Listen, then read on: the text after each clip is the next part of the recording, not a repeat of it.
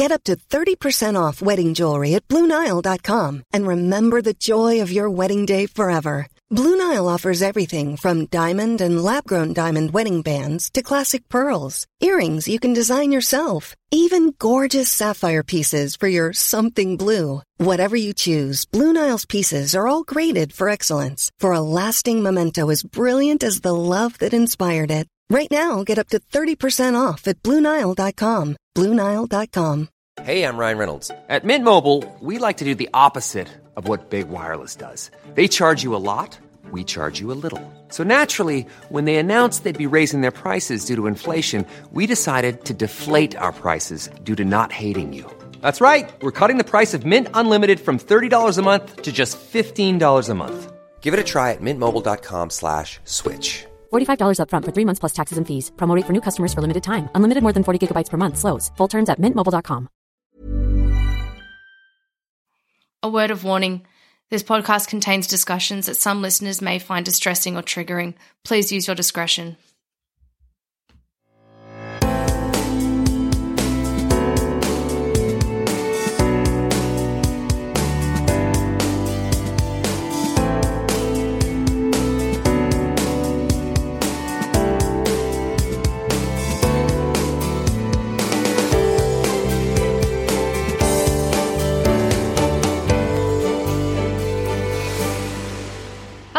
And welcome to Reclaim Me. My name is Madeline Heather, and today I am joined by a very special guest, Alexandra. Hi. Thank you for joining me today, Alex. Can you tell the listeners a little bit about who you are, where you're from, where are you coming to us from, all of that? Yeah, I live in Victoria, BC, Canada. So whole other side of the world. I'm 25. I'm currently a master's student right now, writing my dissertation. And I've just recently kind of gotten into some local advocacy and really started to own my own story. Yeah, I'm so happy to hear that as well. I found for myself, having my own personal story out there and starting to be an advocate really helped me on my healing journey, coming to terms with things, meeting different survivors. What's that experience been like for you? Yeah, so I really just started, I guess you could say, coming out publicly. Like I had told friends, I'd post some things on social media, like resharing things just around, education and awareness of sexual assault. And a couple months ago, I spoke at a rally that we had after some allegations came out about a local bartender taking advantage of several women here. And I spoke about my story, my journey, how long it took me to kind of come to terms with things. And since then, I've been on the news, like not really going into my own story, but advocating for other people. And I've shared on social media the details of my story. I, faced a bit of backlash, but it's been really healing and also empowering. I never thought something so horrible could feel empowering. What was the backlash that you experienced? What was that like? Yeah, so I shared my story originally anonymously online, and I had named the person who assaulted me. And, obviously there's people that are going to come to the defense and whatnot, but this person decided, they were going to go after the account that had shared my story, and even went so far as to share personal screenshots of our messages from 3 years ago, or 3.5 years ago now, I guess. And was circling things where I was saying, it's both our fault, and can I get a ride home, and things after the fact, which I found out was a fawning response, and posted this long story about his version of events, and basically kind of ended the post saying, why would a rape victim say these things? And, he shared it to his private social media. I don't know if it's gone any farther than that. I found out not too long ago. It was a really weird time for me, but I think in going through that, I've honestly just stopped giving so many fucks. Yeah, that is so true. Like, okay, hon, yeah, share your story. Fuck you. I love that. It's a really daunting thing and everything to come out publicly. And I'll be honest, there's still a part of me that has fear that somebody's like the man with the clipboard's kind of going to come and be like, you know, defamation.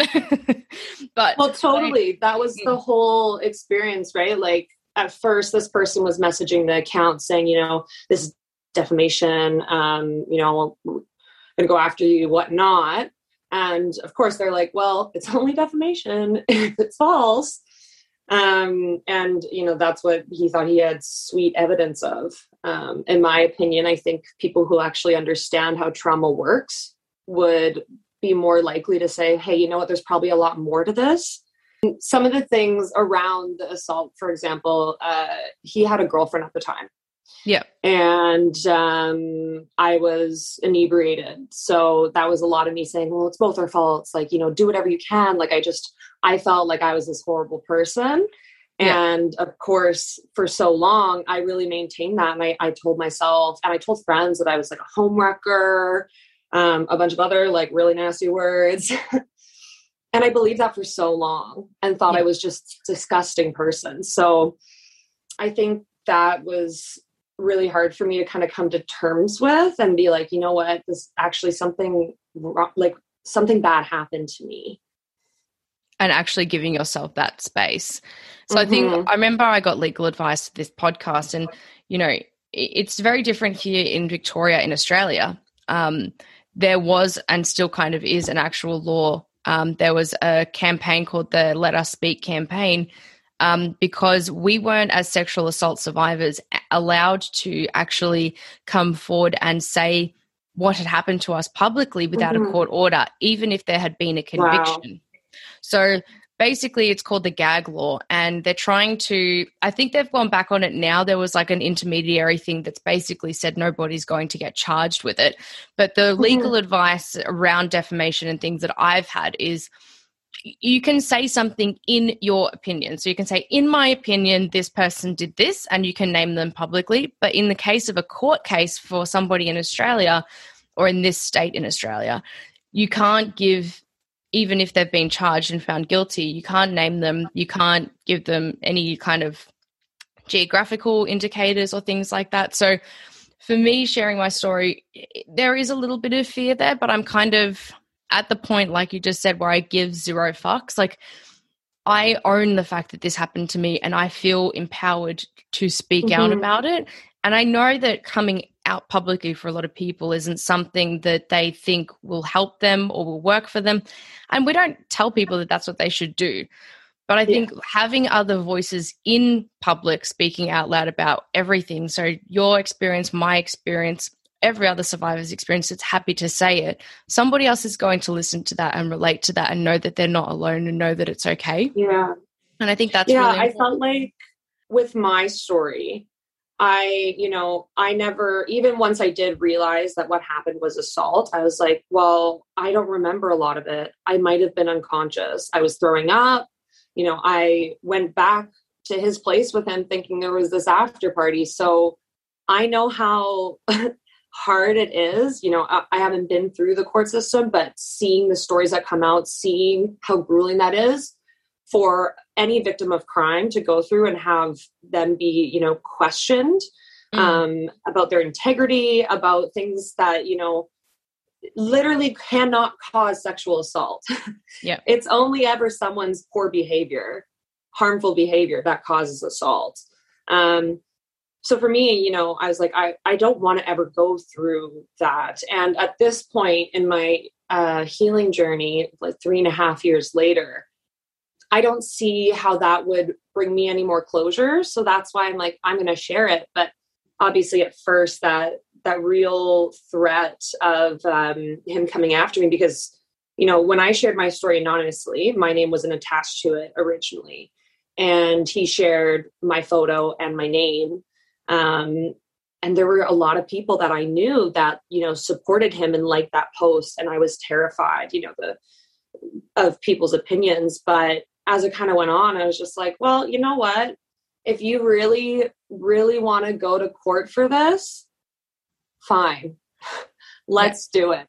You know, even if if they're not going to believe it is what it is. I think the support we have now with more survivors coming out, that part of me is a little scared of, people coming after me, suing me, whatever. But at the same time, I'm like, I don't think the risks do not outweigh the benefit of me being able to speak publicly. Like, I've not publicly named him. It was only ever anonymously. And then he kind of identified me, but I don't do it because it's not worth going to court.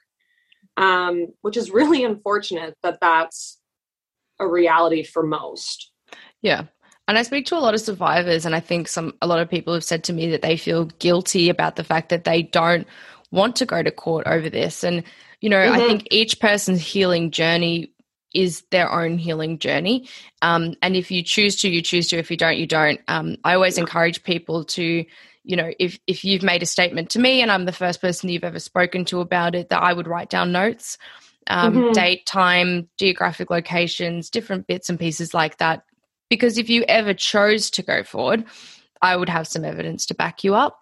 Same as if it's just happened in the last day or two, going and getting a medical exam, while it is not the most lovely thing.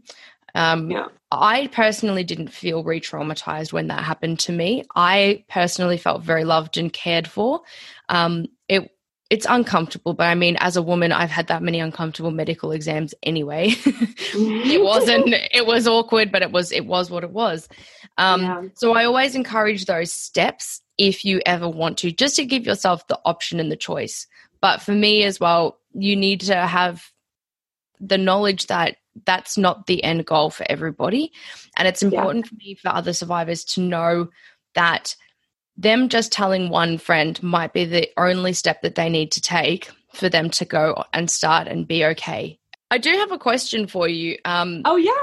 With the sociology and everything that you do, something I've personally been thinking a lot about is, I always say victim survivor or survivors of, and I wonder how limiting the labeling of a person as a survivor could potentially be to them feeling like they could come forward. Whether we were to rephrase it, for example, into somebody who has experienced a sexual experience that was not completely consensual or something like that, might be more inclusive. I feel like a lot of survivors don't think that they are. I have a lot of people saying to me, theirs wasn't as bad as mine, or they don't identify with being a survivor because they didn't go through that movie level trauma afterwards of, breaking down and detaching from society and stuff like that. So what do you think about that? I mean, it's just a word, I know, but I think words are important and the language that we use is important. And it's just been something in the back of my mind of like whether survivor is the best term to use, especially for people who are coming to terms with what they've gone through recently. Yeah, I think using a survivor victim term, I think there's an importance for both. For me, I definitely agree. Like at first, I just kind of denied that at all. Like I looked back, after everything kind of blew up, when I came out a bit more publicly with my story, I went back and looked at old text messages with my friends. And I'm saying, I was blackout. I don't remember. Like this happened. It's fine though. Right. And so for so long, I was telling myself what happened. That was normal. So obviously it took me a really long time to even address what had happened. And after that, to me, it was just survivor. That's what I felt comfortable with. Some people feel better with victim. I think victim is very important because especially in showing that a crime was committed. So for, that can also be very healing. I mean, like, yes, I was a victim of sexual assault or sexual harassment or sexual abuse. I think that's important too, in just the first kind of stage of recognizing. But moving forward, I personally like survivor because it's empowering. It's showing that you've lived and you're thriving after the fact.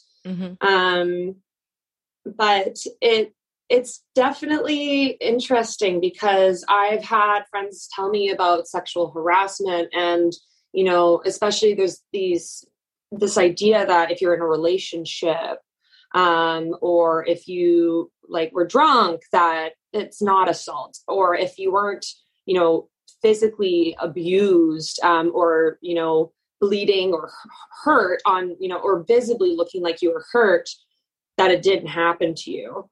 But if someone took advantage of you without your permission, like, you are a survivor, and you don't have to identify as such. You don't have to come out as such, because obviously some people do not understand the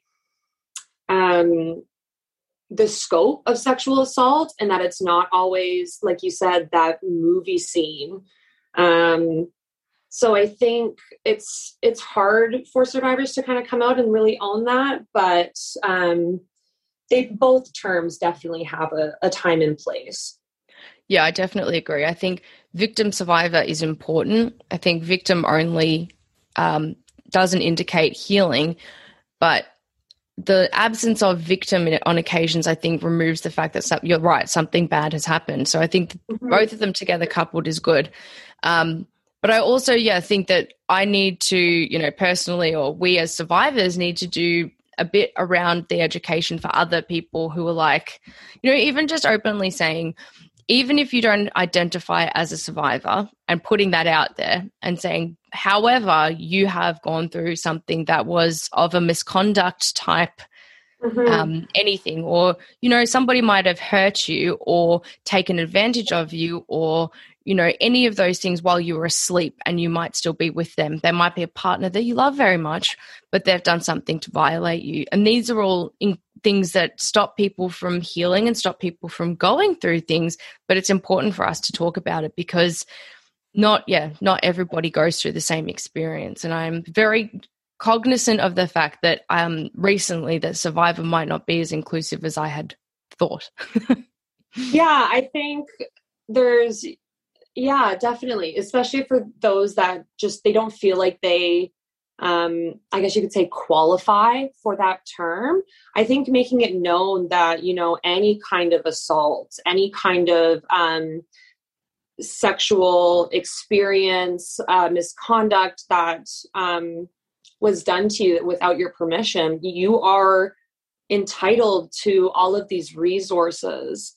We definitely have to talk more about the different types and the different violations, I guess, onto your autonomy, because those are important, and it shapes the way you think. So if we can increase the education, especially like understanding consent is a big one. It's not just a yes or no, like it needs to be comprehensive. There's certain things like that even if you say yes, you legally can't say yes. And a no isn't always just a no. It's like when you're kind of uncomfortable, you're pulling back. Like, those things are really important to get out in the world, so people start understanding that, when something bad is happening to them, that there's resources and there's people to talk to. Yeah, definitely. And I think you hit the nail on the head there around consent, because I want to walk away from the terminology yes means yes, no means no, because it gives the indication that somebody could get a yes. So somebody might force you to say yes. Somebody might coerce you to say yes. You might say yes. And I think in a lot of situations, the absence of fighting back is not consent. The absence of a no is not consent.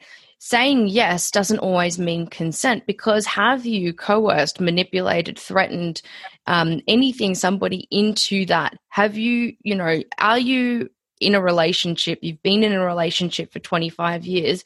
You're the wife and you're saying, I don't want to have sex. And he's saying, please, babe, please, and begging you, trying to manipulate you into doing something you do not want to do. That is not consent. So it's important for me, that you've got environmental factors, you've got social cues, you've got language. These are all things that come into what consent is. And so many people have made these jokes about getting out a notoriety, notarizing a stamp and saying, that we've got a contract. We don't. The absence of yes also doesn't mean that there's not consent there. Environmentally, with people's behaviors, I want to move towards this enthusiastic consent, and people are afraid to, or some people I've spoken to are afraid to ask if they are happy to continue because they don't want them to say no, which people need to really think about. Yeah. When you're saying that out loud, you're saying that to a survivor of sexual assault, comfortably, that you're worried that the person you're going to enter into a sexual act with might say no if you give them the opportunity to do so. So these are all things around respecting somebody's sexual areas, sexual autonomy, also the comprehensive understanding that it's not limited to one or two words, that consent can happen without the word yes. Consent can be very physical. You can be very, enthusiastic towards consent without needing to say yes. And that is consent. You can also say yes and it be coerced or manipulated, which is not. So that's important for me, that we redirect the language around the way that we speak about consent, because we're giving people a false narrative. Yeah, I completely agree. Personally, following what I kind of have called like the initial assault, because I remember right after that going home and like lying on my bathroom floor and crying, but I talked myself out of it. I talked myself out of that idea that what happened was wrong. And subsequent relationships, I didn't care about my safety anymore. I felt like I had no right to, be enjoying myself. That, anyone that if we got to a certain point, then I was like, okay, there were multiple times afterwards where I'd be having sex with a partner and I would be crying. Like I'd try really hard to hide it though, because I didn't want to offend someone, because I felt like if I said yes at the beginning, that was it. It was the end all be all. And I think it's like you said, like it's really important to check in and to be paying attention to body language, because you don't have to sit there and like shake someone's hand and be like, would you like to have sex? And they say, yes. Okay. And then every single act, you're like, I need a verbal yes. And I think that also scares probably a lot of young men, especially in the Me Too movement, because they're like really scared. And I think if you have to think back and you're like, I don't know if I got consent, chances are you didn't. And you need to actively be paying attention to your partner. Like sex isn't a one-sided thing. There's two people involved, maybe even more. And you need to be making sure that the other person's enjoying themselves. If they're pulling back or wincing, they want to stop, or you need a break, or maybe you need to verbally check in.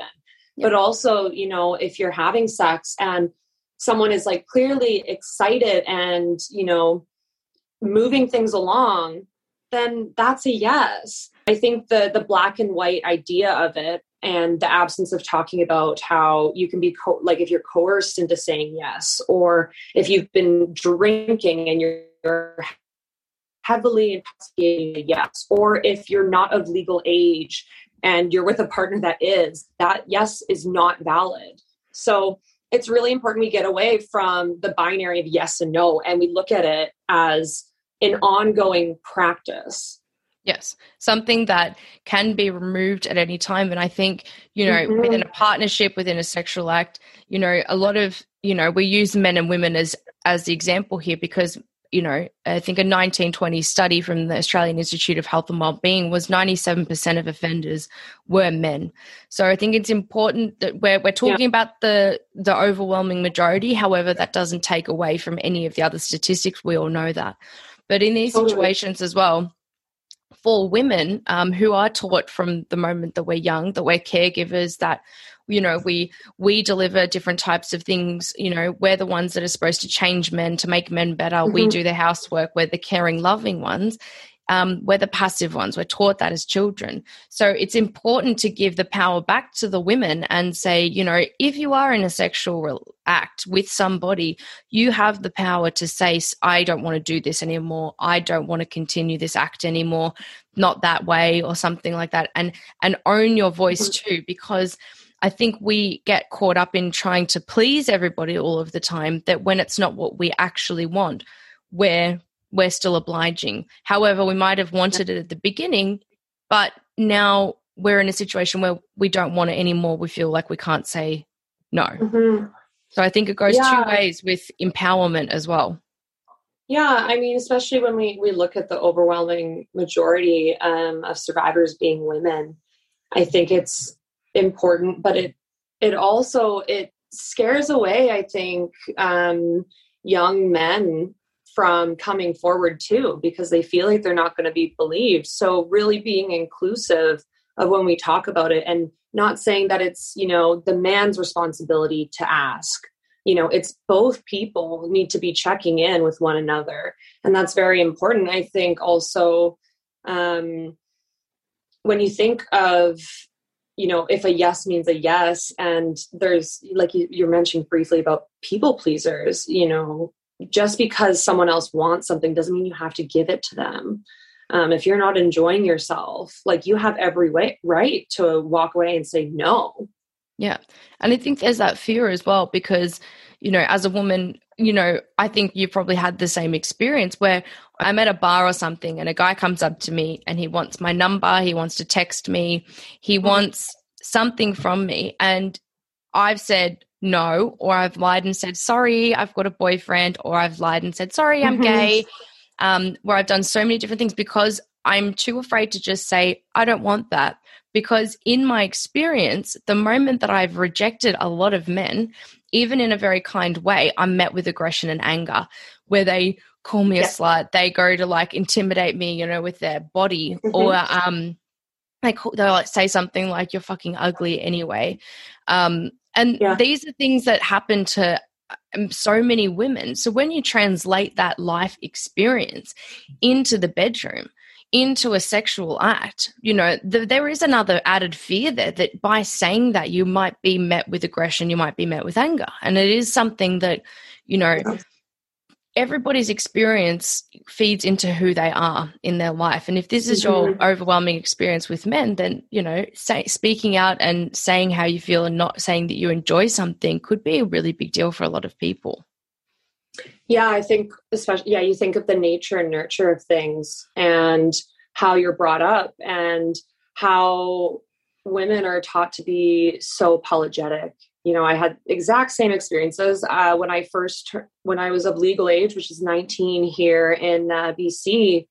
I started working at a bar, and so I would be sober and I would be serving people who were, intoxicated.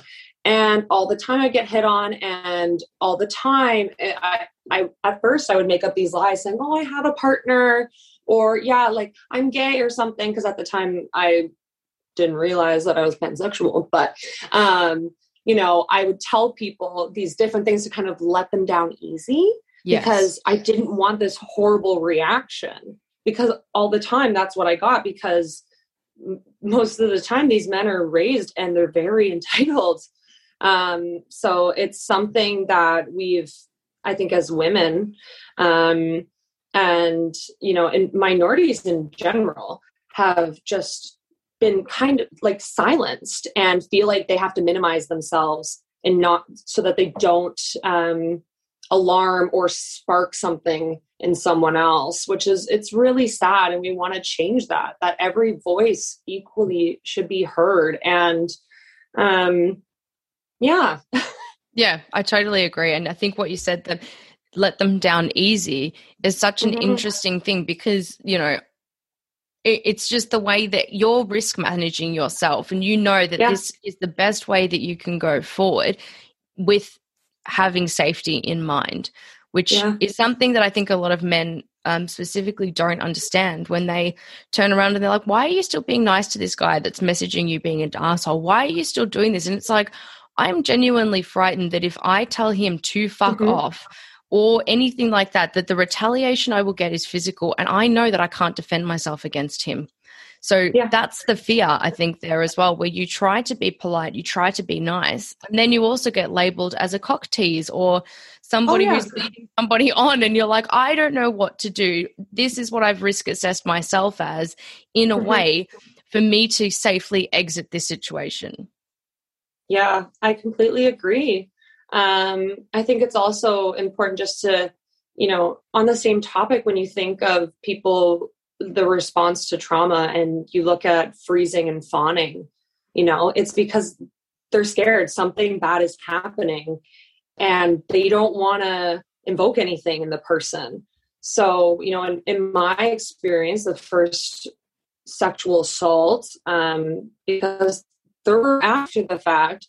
That first one, I remember a little bit of it, and I felt like I couldn't do anything, you know? So for me, the circumstances around it, we got back to his place and I went and I was throwing up in the bathroom, to which is something he denies. It's always two sides to a story, I guess.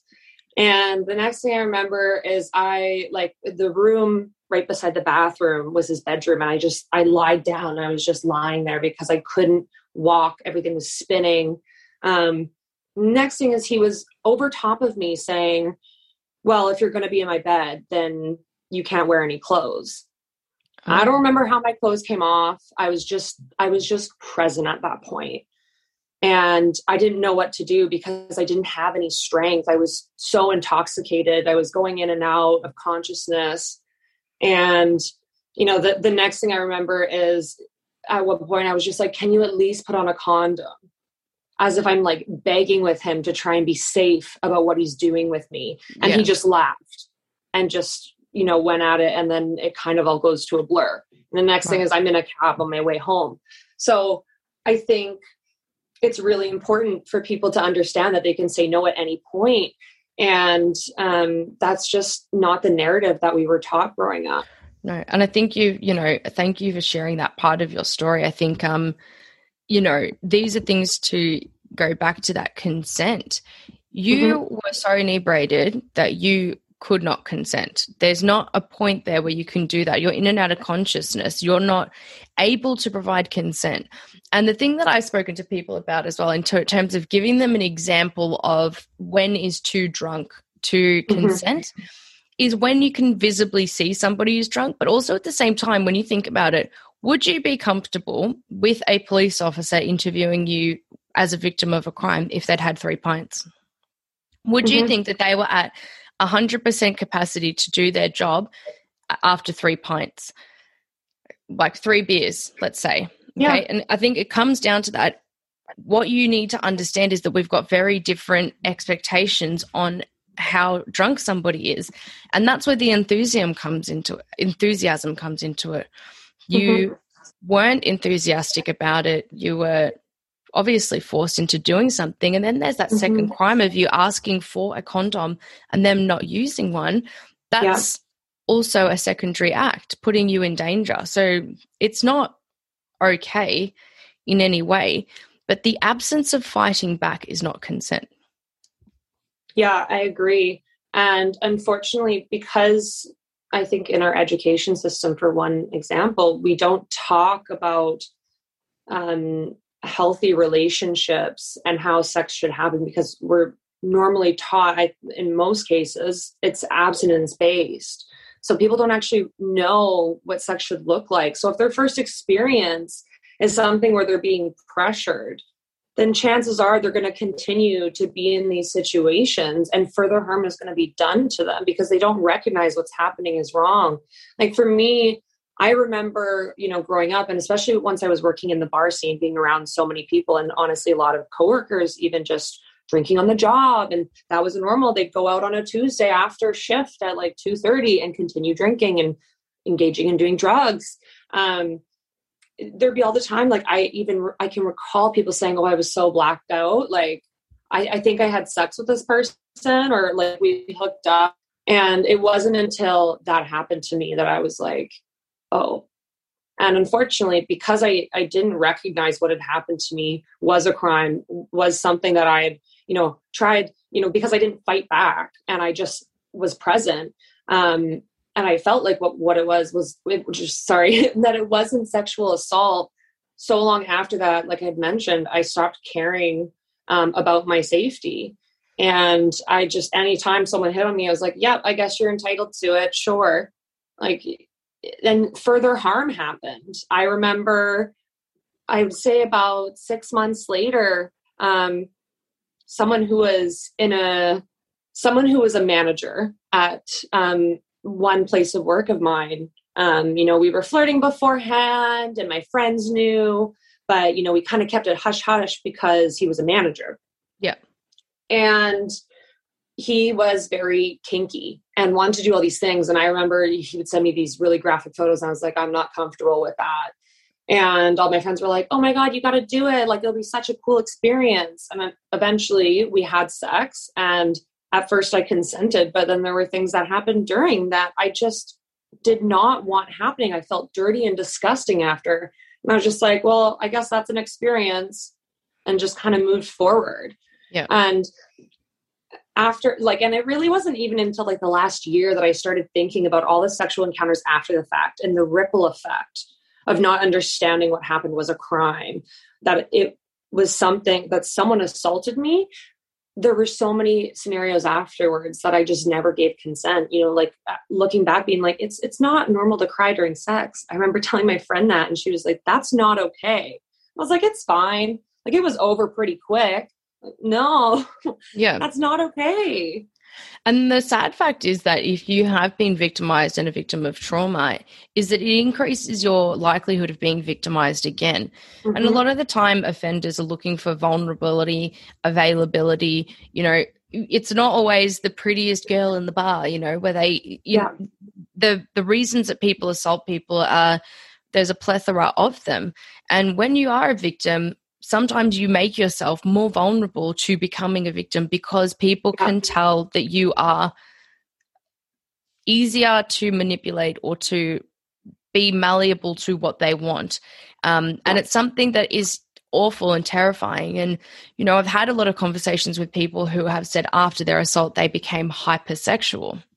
Yeah. Now, totally. I don't doubt that hypersexual, which is an increase in sex drive, is something that doesn't exist. I'm not saying that. I'm saying it definitely exists for some survivors, but linking back into what you just said is what I experienced personally. And I think it was masked as being hypersexual, but what it was a lack of care for my own personal safety. Yep.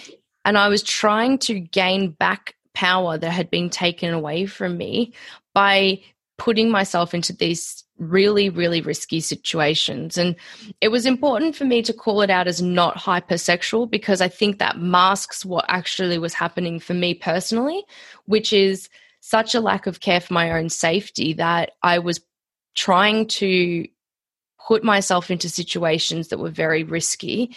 And I was trying to regain control of my life by taking it the step first and going, I'm going to put myself in this situation so that you can't take it from me. Yeah, I would say that was very much similar for me, because I remember actually, Instagram story highlights, you can only have like so many. And I have one thread that is based on the Me Too movement. And I, tried to add something that was like, oh, your story's full. And the first one that was to go, I went back, and it was me sharing over a year ago about hypersexuality after assault. And at the time, I really thought that way, because I was, even though I kind of had recognized what happened to me was wrong, I didn't publicly or even tell any friends for so long. So I acted like what happened was consensual because of obviously the ramifications and the retaliation, the way people paint women, especially when they come out. But for me, I thought for so long that I was hypersexual and that I just wanted to have sex all the time. But when I really thought about it, I was like, no, I wanted to feel like I had the power again. So I was more flirtatious. And I remember for a little while, I was calling it my hoe phase. I was just like, I guess I was just sleeping with a bunch of people. But the majority of people I was sleeping with, I was crying, or I just wasn't present. I would just zone out. And that was definitely a more recent realization for me. And I agree. I think that is a reality for some people. But for me, it was definitely about taking back that power. And I just kind of accepted any sexual scenario that came at me. So I think there's different understandings of it. And maybe that's what I experienced, but it definitely didn't feel like at the time I actually wanted to have sex. Yeah, I completely agree and completely understand, because that's exactly how I felt as well. Mm-hmm. And it's interesting to talk about it with somebody as well that it's hard to explain to other people what that feeling is like. And I think, healing is a journey. And one of the hardest things for me to come to terms with on my healing journey personally was that I actually have value, and putting up my own boundaries and starting to create them for myself was one of the most confronting things I think I had to do. But I'm so glad that I've done it. It's put me into a much more powerful position within myself. But those moments, of starting to deal with that and actually look at yourself in the mirror and go, okay, what are my behaviors like? What am I doing? That was one of the more confronting ones. Yeah, I agree. Like I still have problems setting boundaries. But that was a huge struggle for me because anytime someone wanted something, I felt that I had to give it to them. Yeah, I completely understand. So you went through this, the first assault, and then you've gone through all of this. There was another occasion that something happened to you, wasn't there? Yeah. So about 6 months later, and because the first one, I never had a flirtatious relationship, or I never had any intent to have sex with this person. So the second time it happened, I just assumed that it was consensual. So we were flirting for about a month or so, and we'd see each other at work. And there was this one time that he would tell me about how he would want to, lock me in a closet with him at work. And I was like, anything, I'm not comfortable with that. Like, that's just, no. Not that, because even now I'm trying to explain it. You don't have to explain a no. A no is a no. And I told him several times, I was like, yeah, that's a great fantasy, but that's not something I want to do. And I had actually told my manager about it because we were friends at the time. And I said, please don't leave me alone with him. Right. So I'm in the office with her, and he comes in, and she kind of gives me this look and is like, I'm going to do a walk around. And I'm just like, I just freeze because I know what he's going to do. And I know, like, this guy's massive.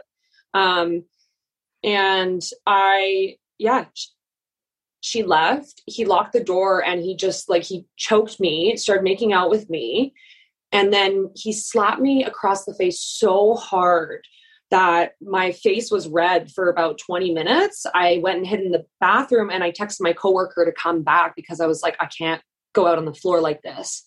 And she comes back, and I don't remember exactly what I said to her, but I was just kind of like, oh my God, this happened. And I was just so shocked that it had happened to me. And then after the fact, I still decided to go home with him, not the same night, but later on. And a lot of my friends kind of said to me, or quotation, air quotes, friends, that I had to, at that point, I had to complete what I had started. So I went home with him, and, at first I was like, okay, cool, this will be an experience. I thought that after that, because I told him, I was like, yeah, I don't want anything to happen at work. And I just kind of joked about it after the fact. So when we were having sex and he started doing more things, I was like, I can't say no. I don't want to get slapped. I don't want these things to happen. Yeah. He was very aggressive and not in a way that was enjoyable for me. And after that, I cried as well after he left, and I just kind of accepted that I put myself in that scenario. And that's it. It's not just victim blaming for other people blaming you. It's misguided friends telling you that something was an assault or that you should do something like that. Yeah. That's gaslighting your feelings. And it's, a lot of victim blaming is self-blame, where you're like, I have put myself in this situation. And that's where that lack of boundaries and stuff comes into, I'm not going to even create them because somebody's going to break them. But that sounds horrific, because especially that physical intimidation where you go, I know that this person could kill me. Mm-hmm. Yeah, I never thought of him as a particularly violent person. And there wasn't really this like in this sexting and stuff that was going on before, it there was, I'm going to tie you up, things that I was like, okay, like that seems interesting. Mm-hmm. But then what actually happened were not things we discussed. And after, he had slapped me at work and I was locked in this room with him. After that, I was like, there's no way I can say no to this guy. Yeah. Because who knows what else he's going to do. I definitely agree with you. It's not just the victim blaming after the fact if you do come out as a survivor or a victim, it's also the way that people invalidate your experience. So, for example, after the first assault, I started, heavily drinking, had that kind of hypersexual experience. And there was this one night that and at the time, there was the fentanyl crisis going on here. And I was very opposed. I had never tried cocaine. I never wanted to try cocaine.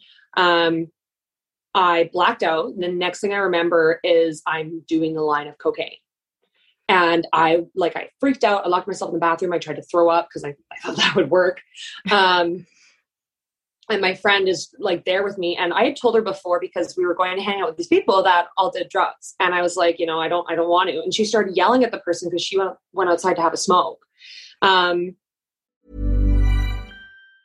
Get up to 30% off wedding jewelry at BlueNile.com and remember the joy of your wedding day forever. Blue Nile offers everything from diamond and lab-grown diamond wedding bands to classic pearls, earrings you can design yourself, even gorgeous sapphire pieces for your something blue. Whatever you choose, Blue Nile's pieces are all graded for excellence, for a lasting memento as brilliant as the love that inspired it. Right now, get up to 30% off at BlueNile.com. BlueNile.com. Wow. Nice. Yeah.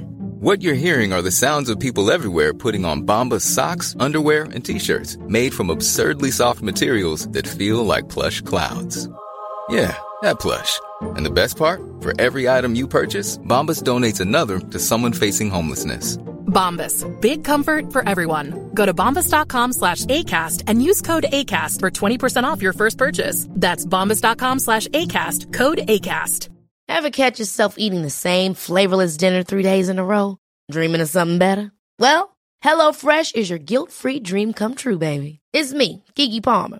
Let's wake up those taste buds with hot, juicy pecan-crusted chicken or garlic butter shrimp scampi. Hello Fresh. Stop dreaming of all the delicious possibilities and dig in at HelloFresh.com. Let's get this dinner party started. Hey, I'm Ryan Reynolds. Recently, I asked Mint Mobile's legal team if big wireless companies are allowed to raise prices due to inflation. They said yes. And then when I asked if raising prices technically violates those onerous 2-year contracts, they said, "What the f*** are you talking about, you insane Hollywood ass?"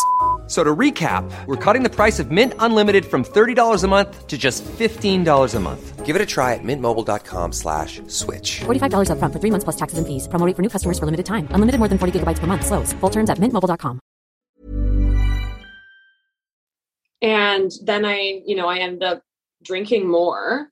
And the next thing I remember is I wake up in this guy's bed who's someone else from work that was really flirtatious with me. And we had sex a couple times and I wasn't sober for any of them. In most cases, I was blackout drunk.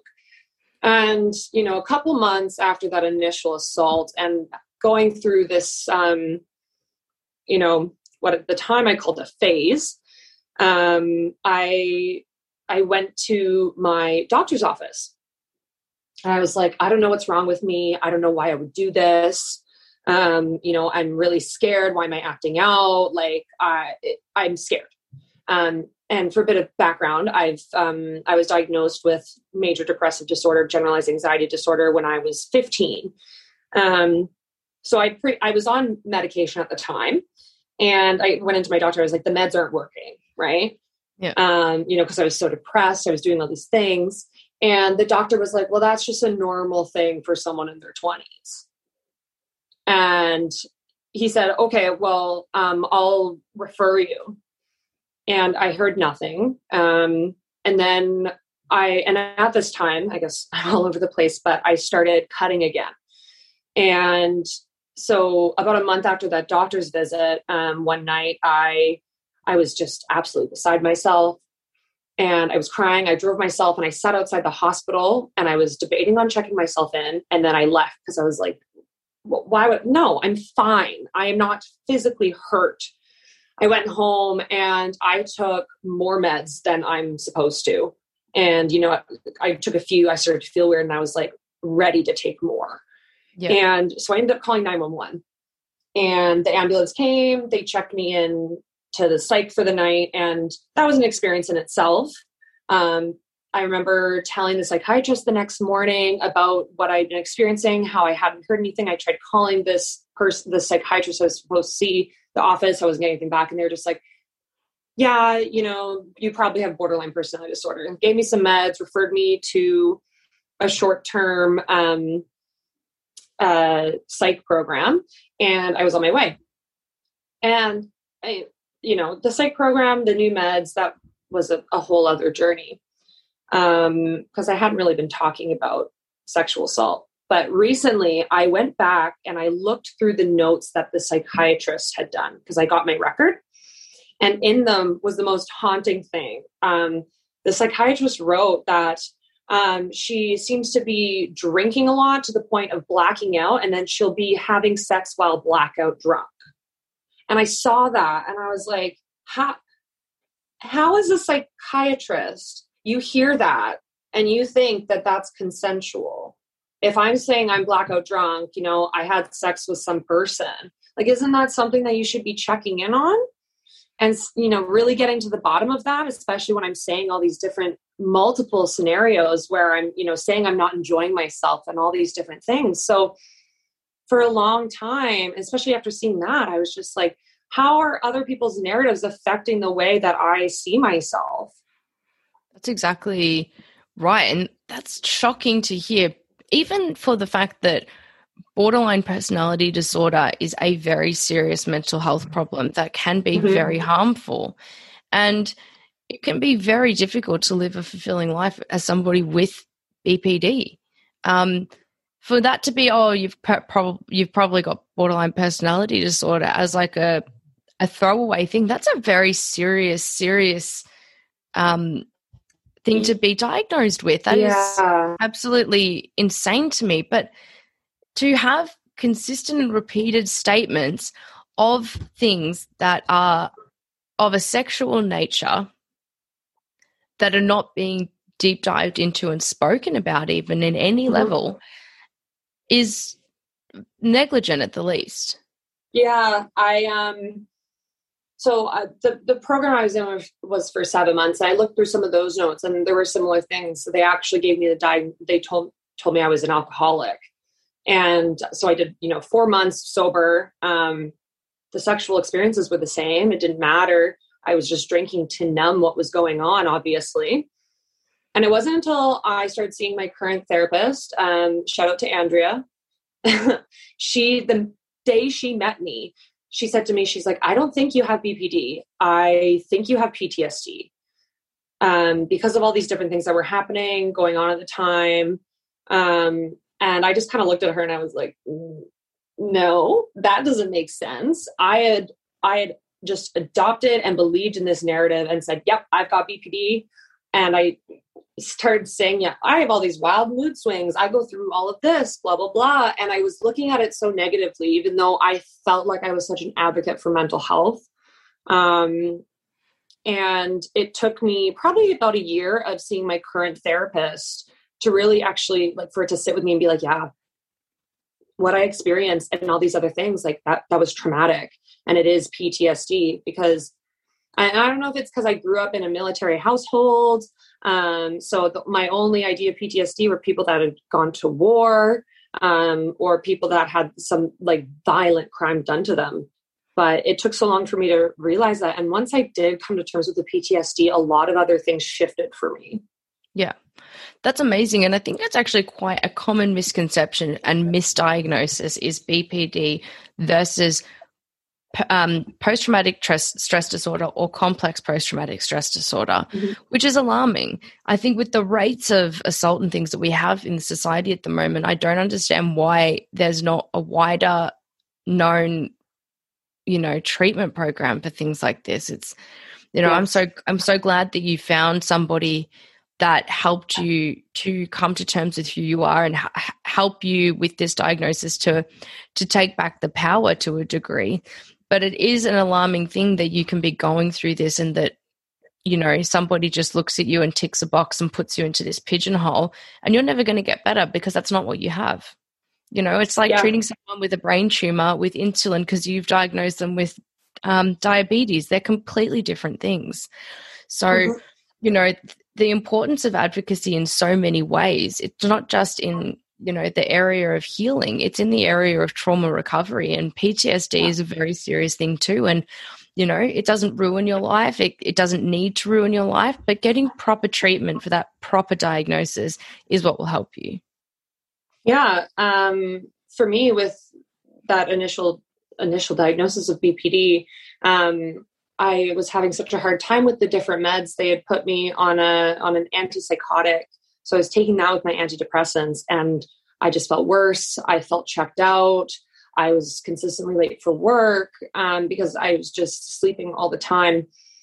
And looking back on those notes, because, the short-term psych program that I was in, I understand why it's there, but the psychiatrist would come in for 10 minutes at the end of my hour appointment with the counselor and be like, okay, yeah, we'll stick with these meds. And they'd leave. And even with the counselor seeing the notes after, it was really alarming to me now knowing what I know and seeing how they recounted how I was having all these experiences and I felt like they weren't appropriate. And the way I was talking about them, and they were just kind of like, well, yeah, she's acting this way because of BPD, and not really digging into the particular scenarios that were happening. So,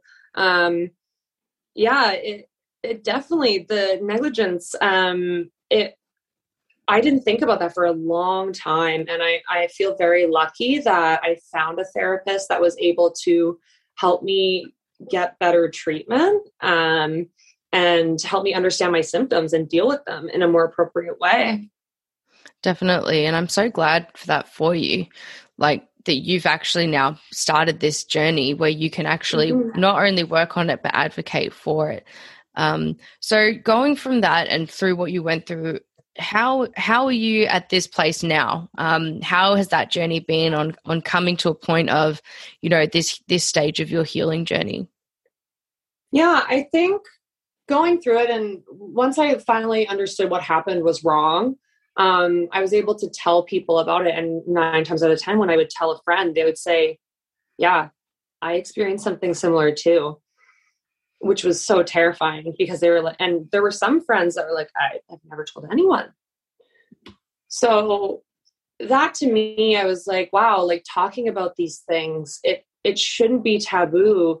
We need to speak out. And I didn't really become more public with it per se, or really identify out loud as a survivor until we saw this rise in allegations coming out from this anonymous account online about people in our area. And I was just, I was sad to see how prevalent it was, even though I knew that. I think all women have this understanding that this is a real issue.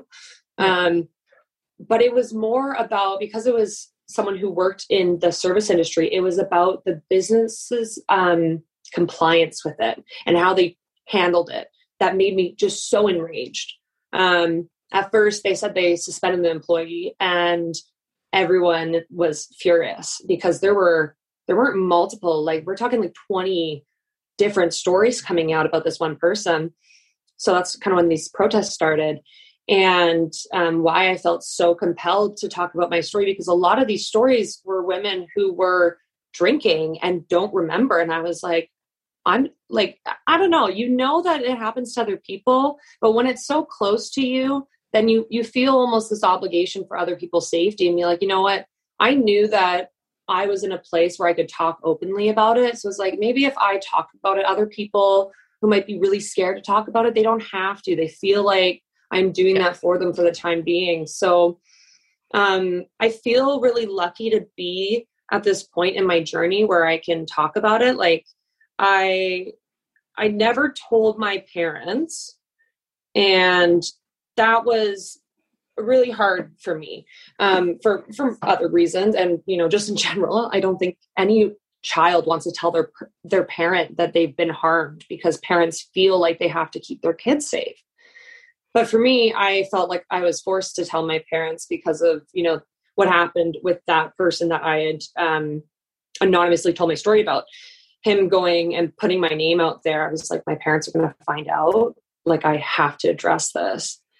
And it was so scary. And they were great about it, which I'm very happy. And I feel very blessed to have parents that are so supportive, because I know that's not the case for a lot of people. But it's been just so uplifting to be able to talk about it, and to know that maybe the echo of my voice could help other people come to terms with what happened to them, because of this kind of black and white narrative we have about assault.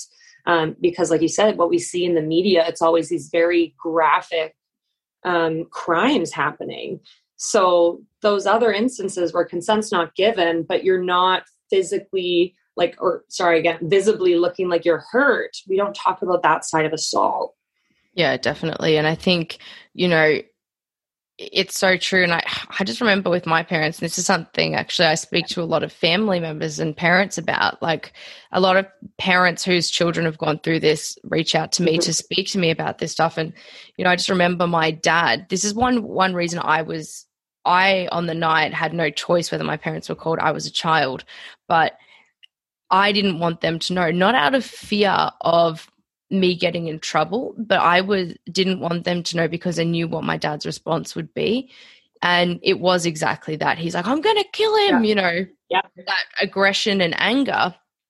And I always held on to that as a bit of a traumatic thing, because in that moment I felt so unloved and so alone, that both of my parents' reactions were grief and anger, and not one of their reactions was empathy and love towards me.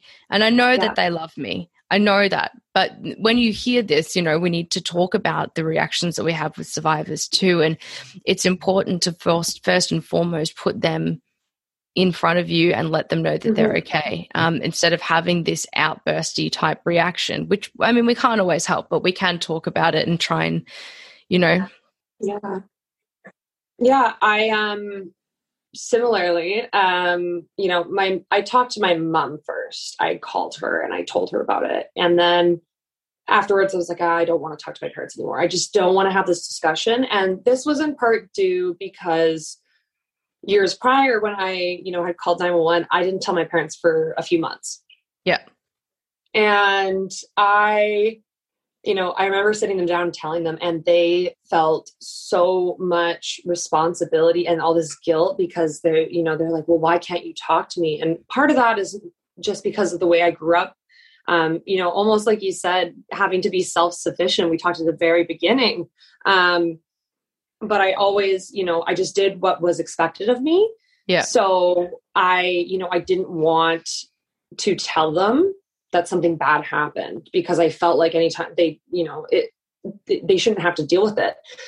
And seeing that reaction after telling them about me being hospitalized, and this was a continued narrative until pretty recent, because, we had lots of conversations about it, but I was like, and not to be offensive, but this isn't about you.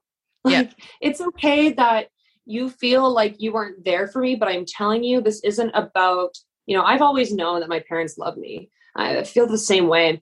But to see how horrible they felt and this guilt, and then for them to say, well, I don't know why you don't talk to us. And I remember having a conversation in the summer with my parents, after not telling them about a relationship I was in. They're like, we just wish you'd talk to us more.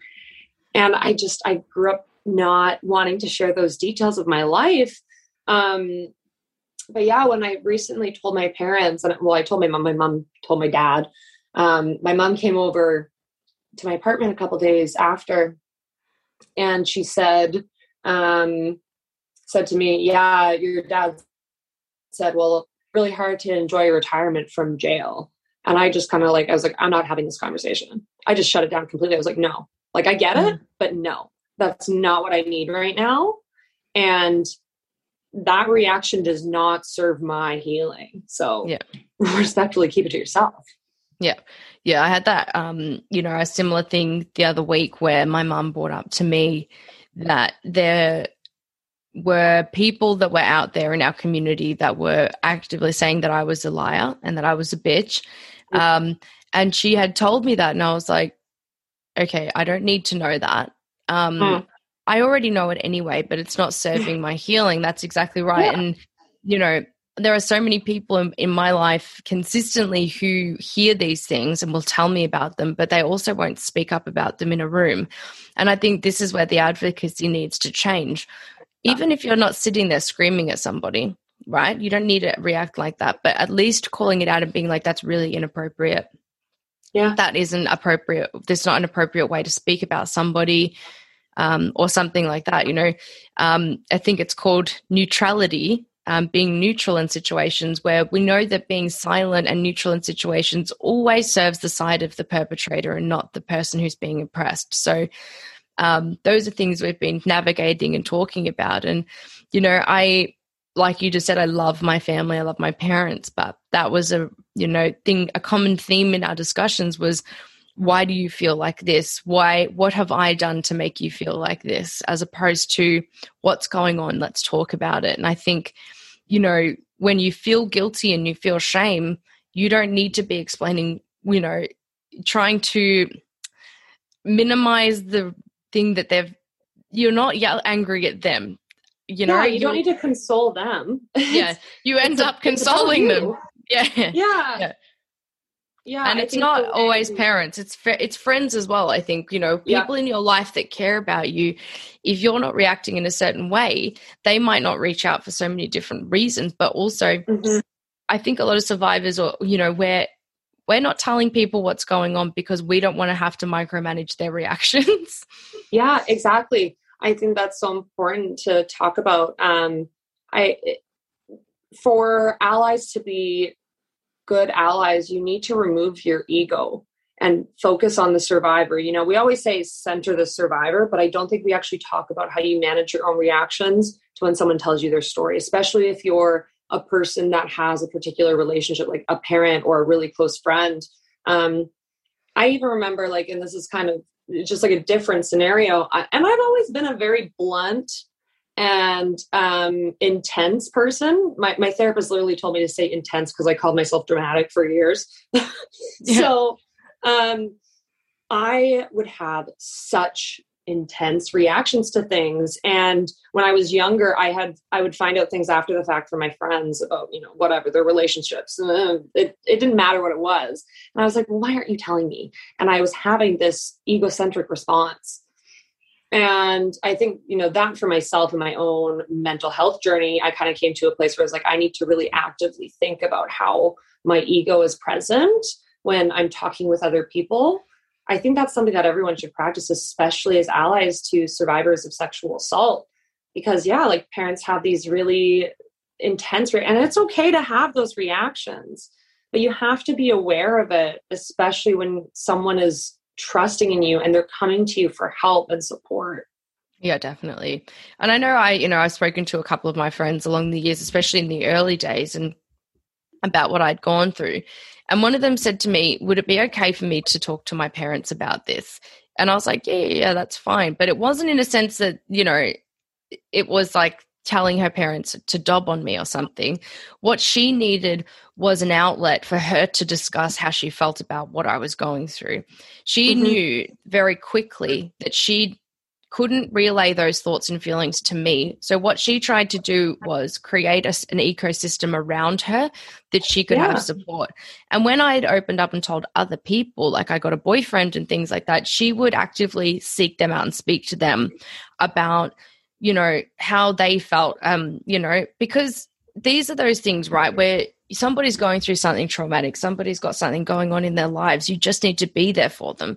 That doesn't mean you can't have a reaction to it That doesn't mean that you can't be struggling with what they're telling you.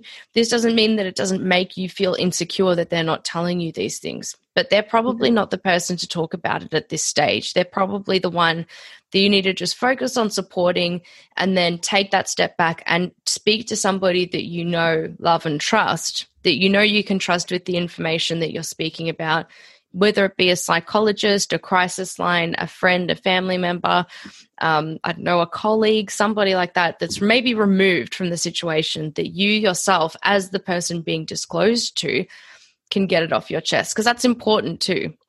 Listening to stuff, especially about somebody that you love, is fucking traumatic. It's awful.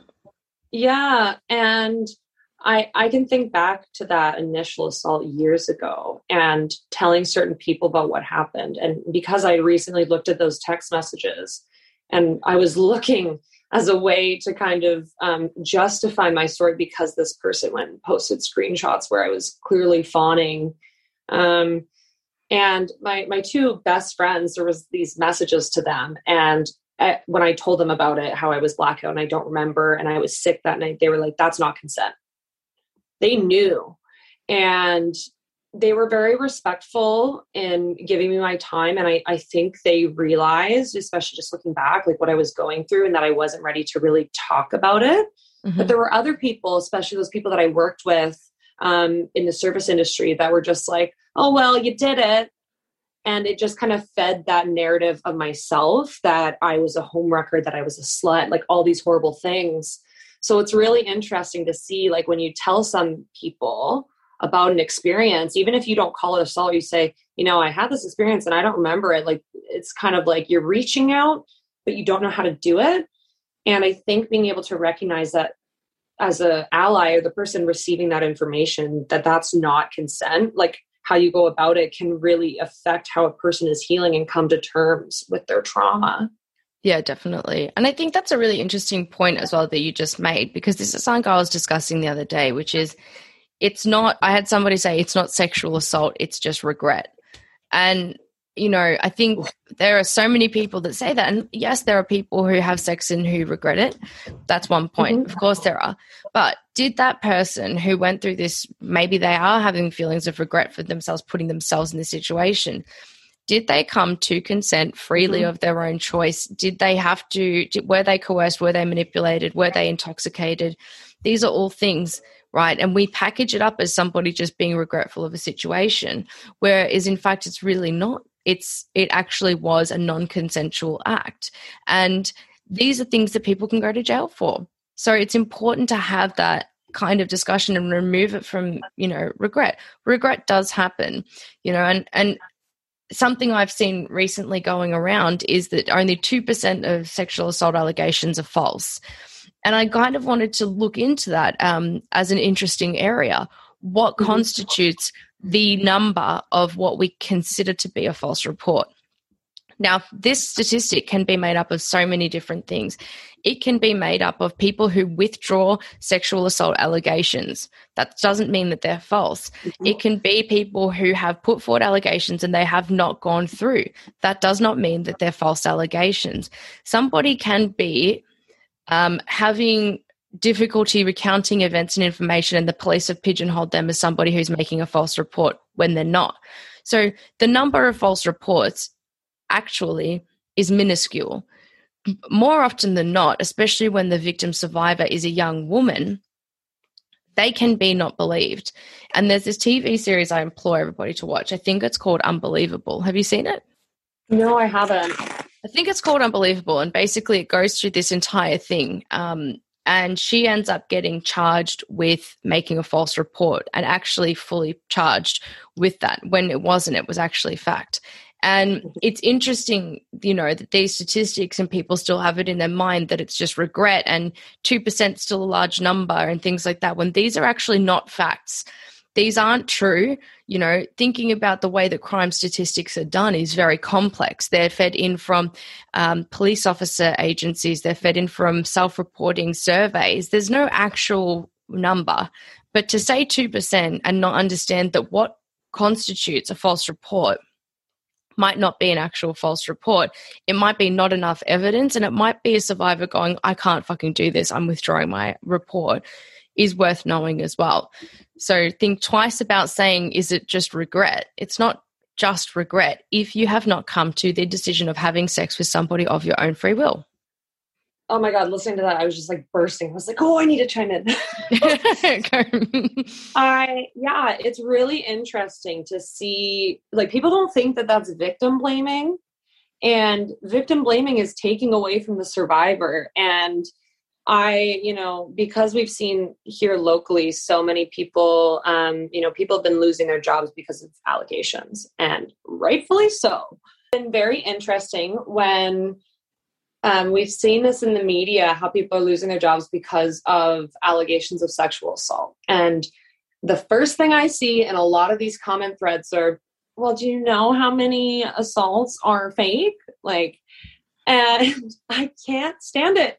I'll reply to, and I know I shouldn't engage with some of these people because they're so embedded in their narrative, but I'm hoping that one person will see it, be like, I didn't think of it that way. And, saying, yeah, sure, it's 2%, but that's of reported. How many are actually reported? Because then you look at these, surveys that are people that haven't gone to the police, when they take the number out of police investigated reports. So the number is so small, like we're talking 0.0 something of it's ridiculous to me that people try to use that. And they come around being like, well, what if this is fake? To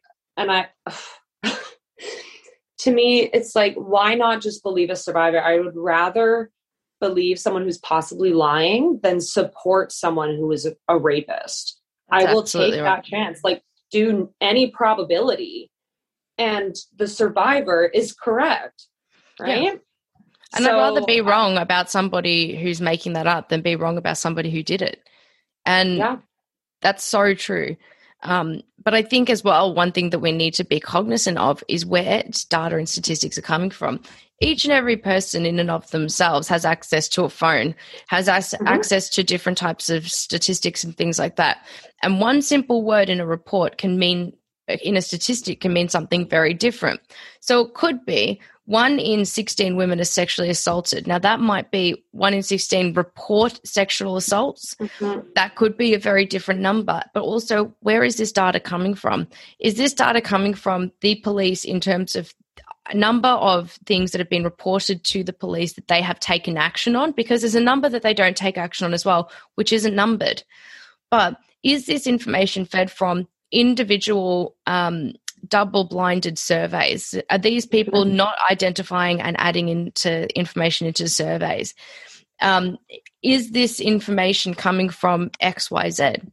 These are different things. And, it's interesting to me. Sometimes I've seen these things, and that's where that 2% thing really annoys me, because it is not a fact that 2% of all cases are people who have made it up, because the category of making it up, in inverted commas, might be simply somebody removing their allegation away so that they don't have to go through a court process. And that's important to say. That's not a false allegation. That's somebody withdrawing an allegation. Yeah, I think that's incredibly important. I've seen, recently, especially on social media, people that seem to really want to say, well, you're ruining a man's life. This should be investigated. Not everyone can go to the police. That's a whole other conversation. I could talk for hours about why people don't report. There's a reason I didn't report, because I knew that I would be grilled about it. And I was blackout. What am I supposed to tell you? I was throwing up. That's it. And they're going to paint the story of me. And I know that's not going to serve my healing. So there's a lot of reasons why people don't report, and that affects those numbers. And there's been this one particular source that these, devil's advocates have been using, and it's not a valid site. It's I think the URL is something like false allegations. Oh my God. And I've seen the same thing used every time. You went out and you searched for false allegations and you picked the one thing that looks like it justifies your argument. but you're not questioning this data. You're not actually looking where it's from, because on that, there were these people saying, oh, it's like 40%.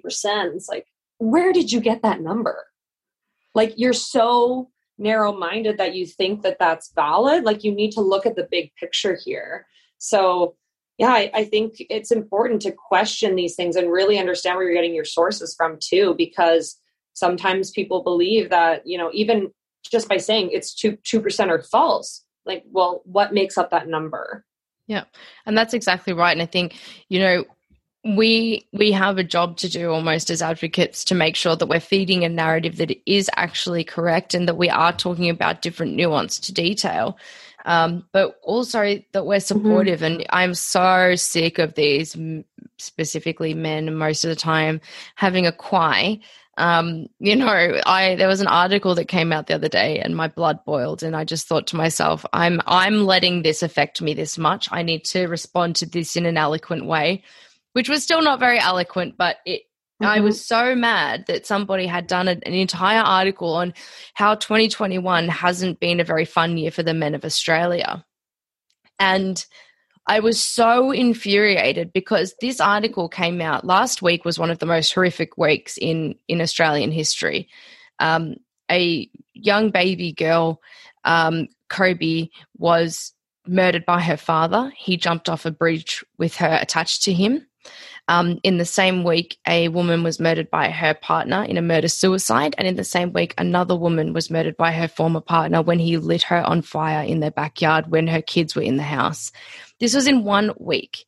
And all of us are speaking about rates of domestic abuse, rates of sexual abuse, the gender inequality that we speak about. And the fact that somebody can write a big article on how 2021 hasn't been a very fun year for men, well, maybe if you turned around and asked those people how they thought their year was going, oh, sorry, you can't, they're dead. You know, it's, and I don't say that lightly, and I don't mean to make it sound like a joke. It's not.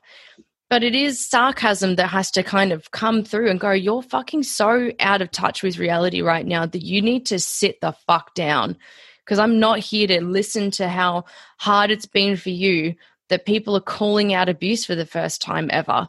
You know, it's not hard for you. It's hard for us. Sit the fuck down. And that's what I want. Sit the fuck down. It needs to be on a t-shirt. Yeah. So recently there was this politician who came out and said that they didn't believe there was rape culture here in Victoria. And,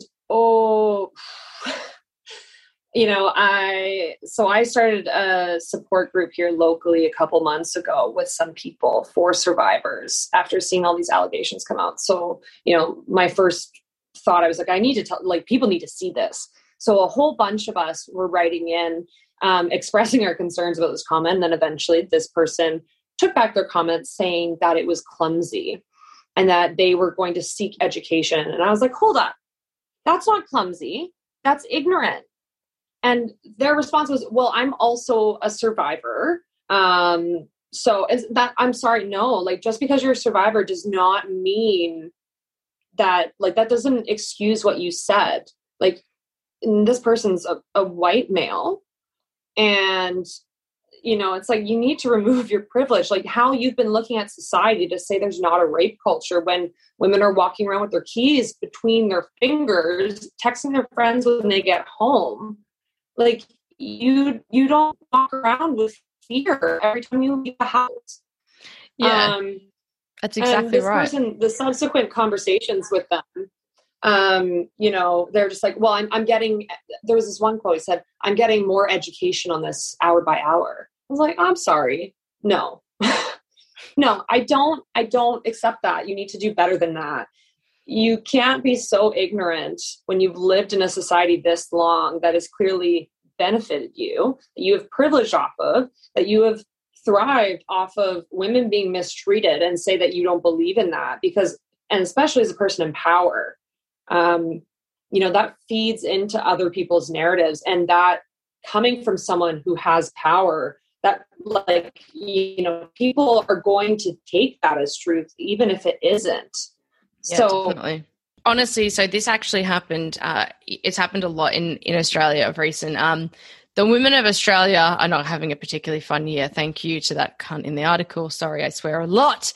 But this when all of the women's safety riots were happening, not riots, marches were happening, when we were talking about in the wake of the murder of Sarah Everard and the worldwide marches that were happening for women's safety, our Prime Minister turned around and said there are women who are being shot in other places of the world for doing this behavior. And it was like, are you serious? Like, he literally kind of said, you know, we're just be thankful that we're not shooting you. And it was like, are you serious? And he has said this from this moment that he had become Prime Minister. He has an empathy coach. He actually needs to be trained on having empathy. And you turn around and you go, like, I think it's $200,000 a year that the government spends on this person's empathy coach, who's clearly not doing a very good job, because comparing the fact that other people are being shot for protesting, which, by the way, I don't actually think happened. I didn't hear of any women in marches being shot that were at the women's safety marches. Specifically, he's making shit up to fearmonger and to make us feel like we actually are privileged by the fact that he allowed us, he didn't shoot us for protesting. Like, what are you talking about? Yeah, well, these comments that were coming out that you see from people living someone's life, it's like, well, what about the person that was assaulted? How do you think their life has changed? You know, like, why are you centering this other person? And yeah, it's for people to say, well, any kind of victim blaming and to take away from, be like, you should be lucky that only this happened. You know, downplaying and validating someone's story. It infuriates me so much. And I think that's why, especially for myself, as someone that's always been very outspoken, when I see comments like that, I can't help but engage. And I have to be very aware to not engage with some people, because you can see that they're not willing to see your side. But it's very interesting to see how particularly privileged white men feel like they are being harmed by women coming out with their stories. How they think, well, you know, now I'm scared to have sex, or that, like, it's going to ruin the mood to ask. I have none of it. Having none of it. What's that activist name? Jane somebody, and she's done a lot about activism for equal rights for people of color. And she did this part like in the 60s or something, where she said, everybody stand up if you would like to be treated as your black counterpart. And nobody stood up. And she kind of just raised this point and goes, none of you standing up, that means you're aware that there's a problem and you're not doing anything about it. Because not one of you is standing up being like, yep, I'm happy to come and have this conversation, to be here. I'm happy to put myself in your shoes, because you're not. And I think that's the other point. The men of Australia, or the men of Victoria, the men of all these white men who have this privilege, right? They, I believe, are feeling attacked because all of a sudden they now are having a taste of what it is to have to think about your actions and having consequences. If we were to ask them, would you be happy to put yourself in a woman of Australia and a woman of Canada's shoes? Would you be comfortable with swapping shoes with me for 10 years? I don't think that the answer would be yes, because they recognize how much privilege that they have in life and in society. And it's a really good thing to kind of look at it and go, why actually are you feeling as though you are being attacked by male violence being called out, by domestic abuse, by sexual abuse? When we're calling it out, why do you think that it is making you feel attacked? Why aren't you enraged that this is happening to women and saying, I can't believe it, and standing up and going, like, as an advocate for women? Why are you feeling as though this is something against you? Yeah, I think with so many injustices, to see the people that are privileged to turn around, and I think it's also like, you think of feminism too, and you think of how, I'm going to go on a whole rant here, but like, think of how it's centered around white women. And, you know, if feminism is not intersectional, we don't want it. Like, that's not appropriate. Like, feminism at its core, it's about equality. It's not about hating men.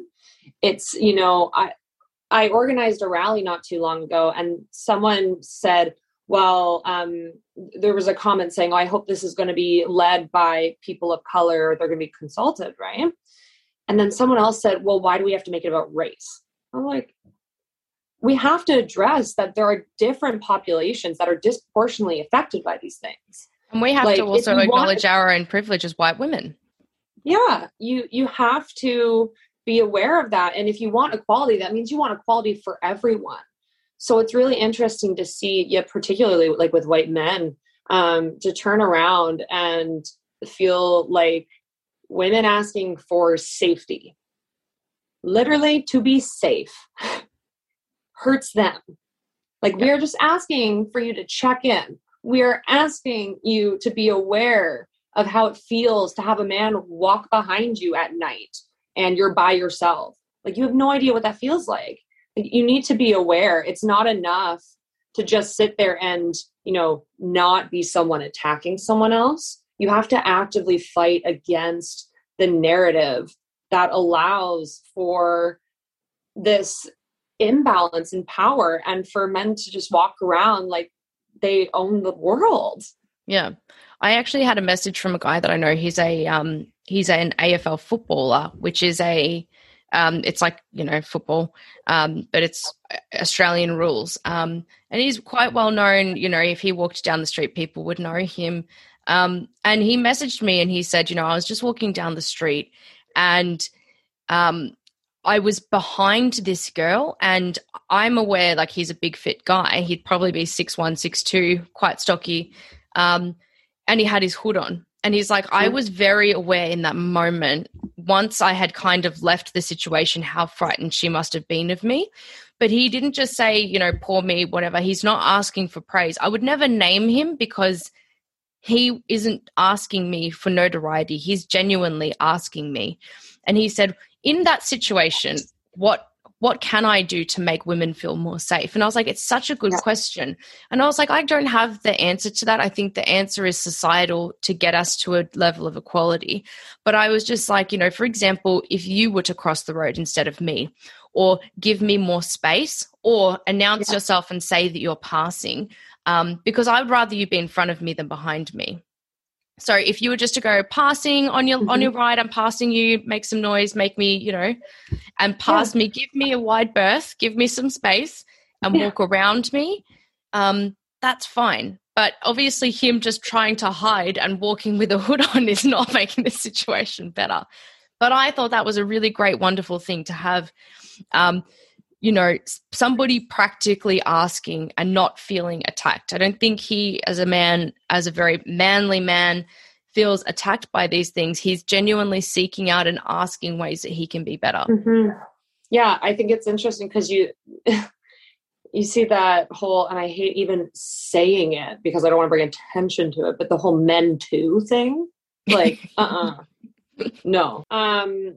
It's not enough to just be ignorant and just not be someone who's aggressive or actively hurting other people, because you're actively hurting people by not speaking out. There was a friend of mine who wrote this really excellent piece and spoke it at a rally about how men have this responsibility to support survivors, and particularly women, and how they can, essentially, like I briefly said, like, remove their ego from it and realize that it's not us hating men. It's about wanting to feel safe and wanting equality. Yeah, that's exactly right. And I think, you've hit the nail on the head there. We know that it's not everybody, but you need to understand that when you're in a situation of fear, you don't know that, the same thing as you can't spot a sex predator. You don't know what they look like. They don't have a sign on their head. That way, we constantly are living in a state of fear because there is a chance that we're going to be harassed, assaulted, hurt, abducted, anything. And it's important to acknowledge that's the way that it is, and actively work towards fixing it. But you're right, this is a male problem as well, and we want to see more men. But it's been so wonderful having you on. I honestly could talk to you for hours. I know, it's literally getting dark here. I hope to have you on again soon. But if you, as a final question, so if you were to give one piece of advice to yourself as a survivor, or to a young person or somebody who's just recently gone through something recently, what would it be? I think you need to be, oh man, how do I put this? Trying to like tell myself back when I felt so much pain. I think you need to be patient with yourself. You need to give yourself some space to recognize what happened and to heal. And it's never your fault. And I think a lot of survivors, they try to, whether it's subconsciously or not, like they take the blame on themselves because it's easier to to put the situation as if it was something they could control.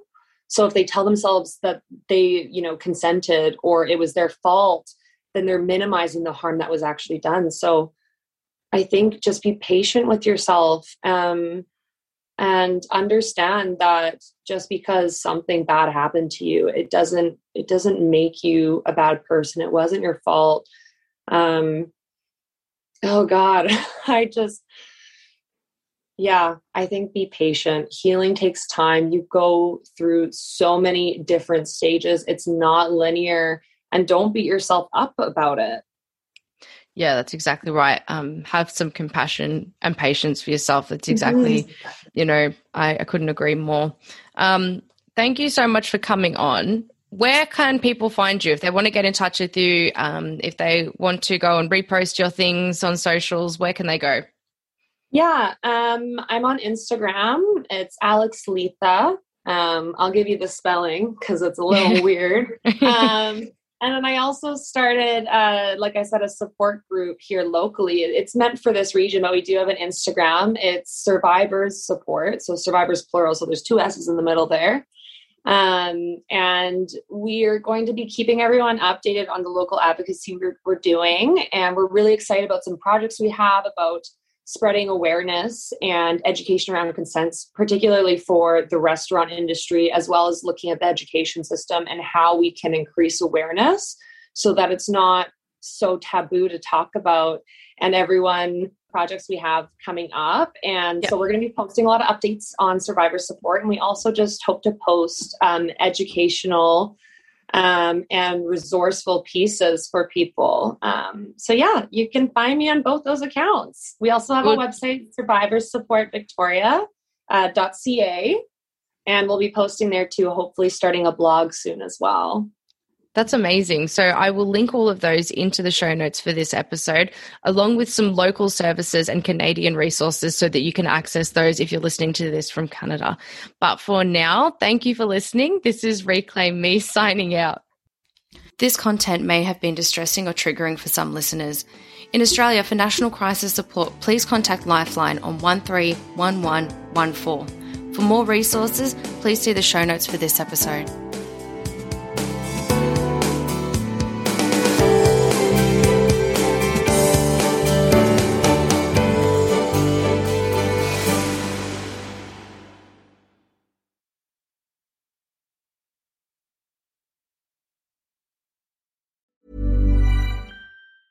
Ever catch yourself eating the same flavorless dinner 3 days in a row?